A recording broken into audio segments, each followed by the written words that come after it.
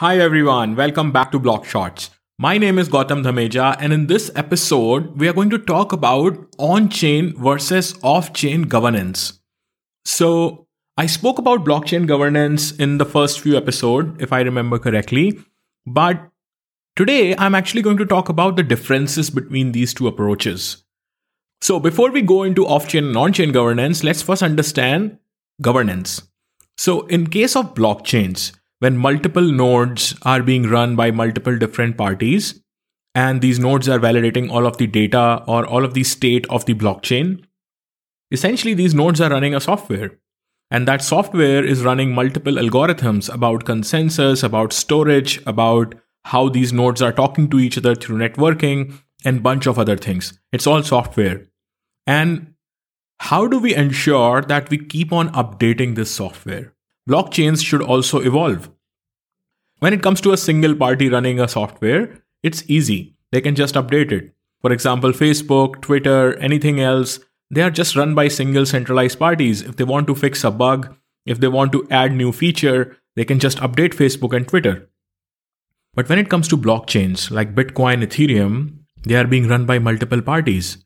How do they update the blockchain code to new features, to fix a bug, to a bunch of other things? And that is where governance comes into the picture. Now governance could be off-chain or on-chain.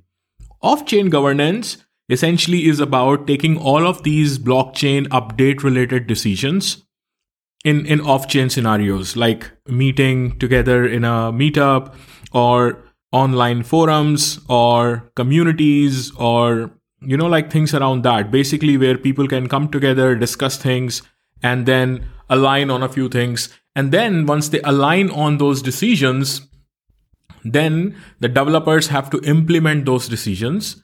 And then the validators or miners or the people who are running the node, they have to update their nodes with this new software based on the decisions. So this is basically, first of all, you take a decision by meeting in online forums. Everything happens off the chain, the decision making, and then the software is updated, and then the updated software is installed. So this is off-chain governance. Now, when it comes to on-chain governance, what happens is the whole voting process, the proposals, everything is tracked on the chain.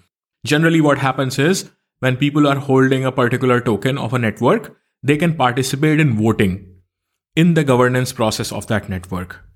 Generally, the decisions that are taken to update a network are taken on the chain when people vote, and this whole voting happens on the chain.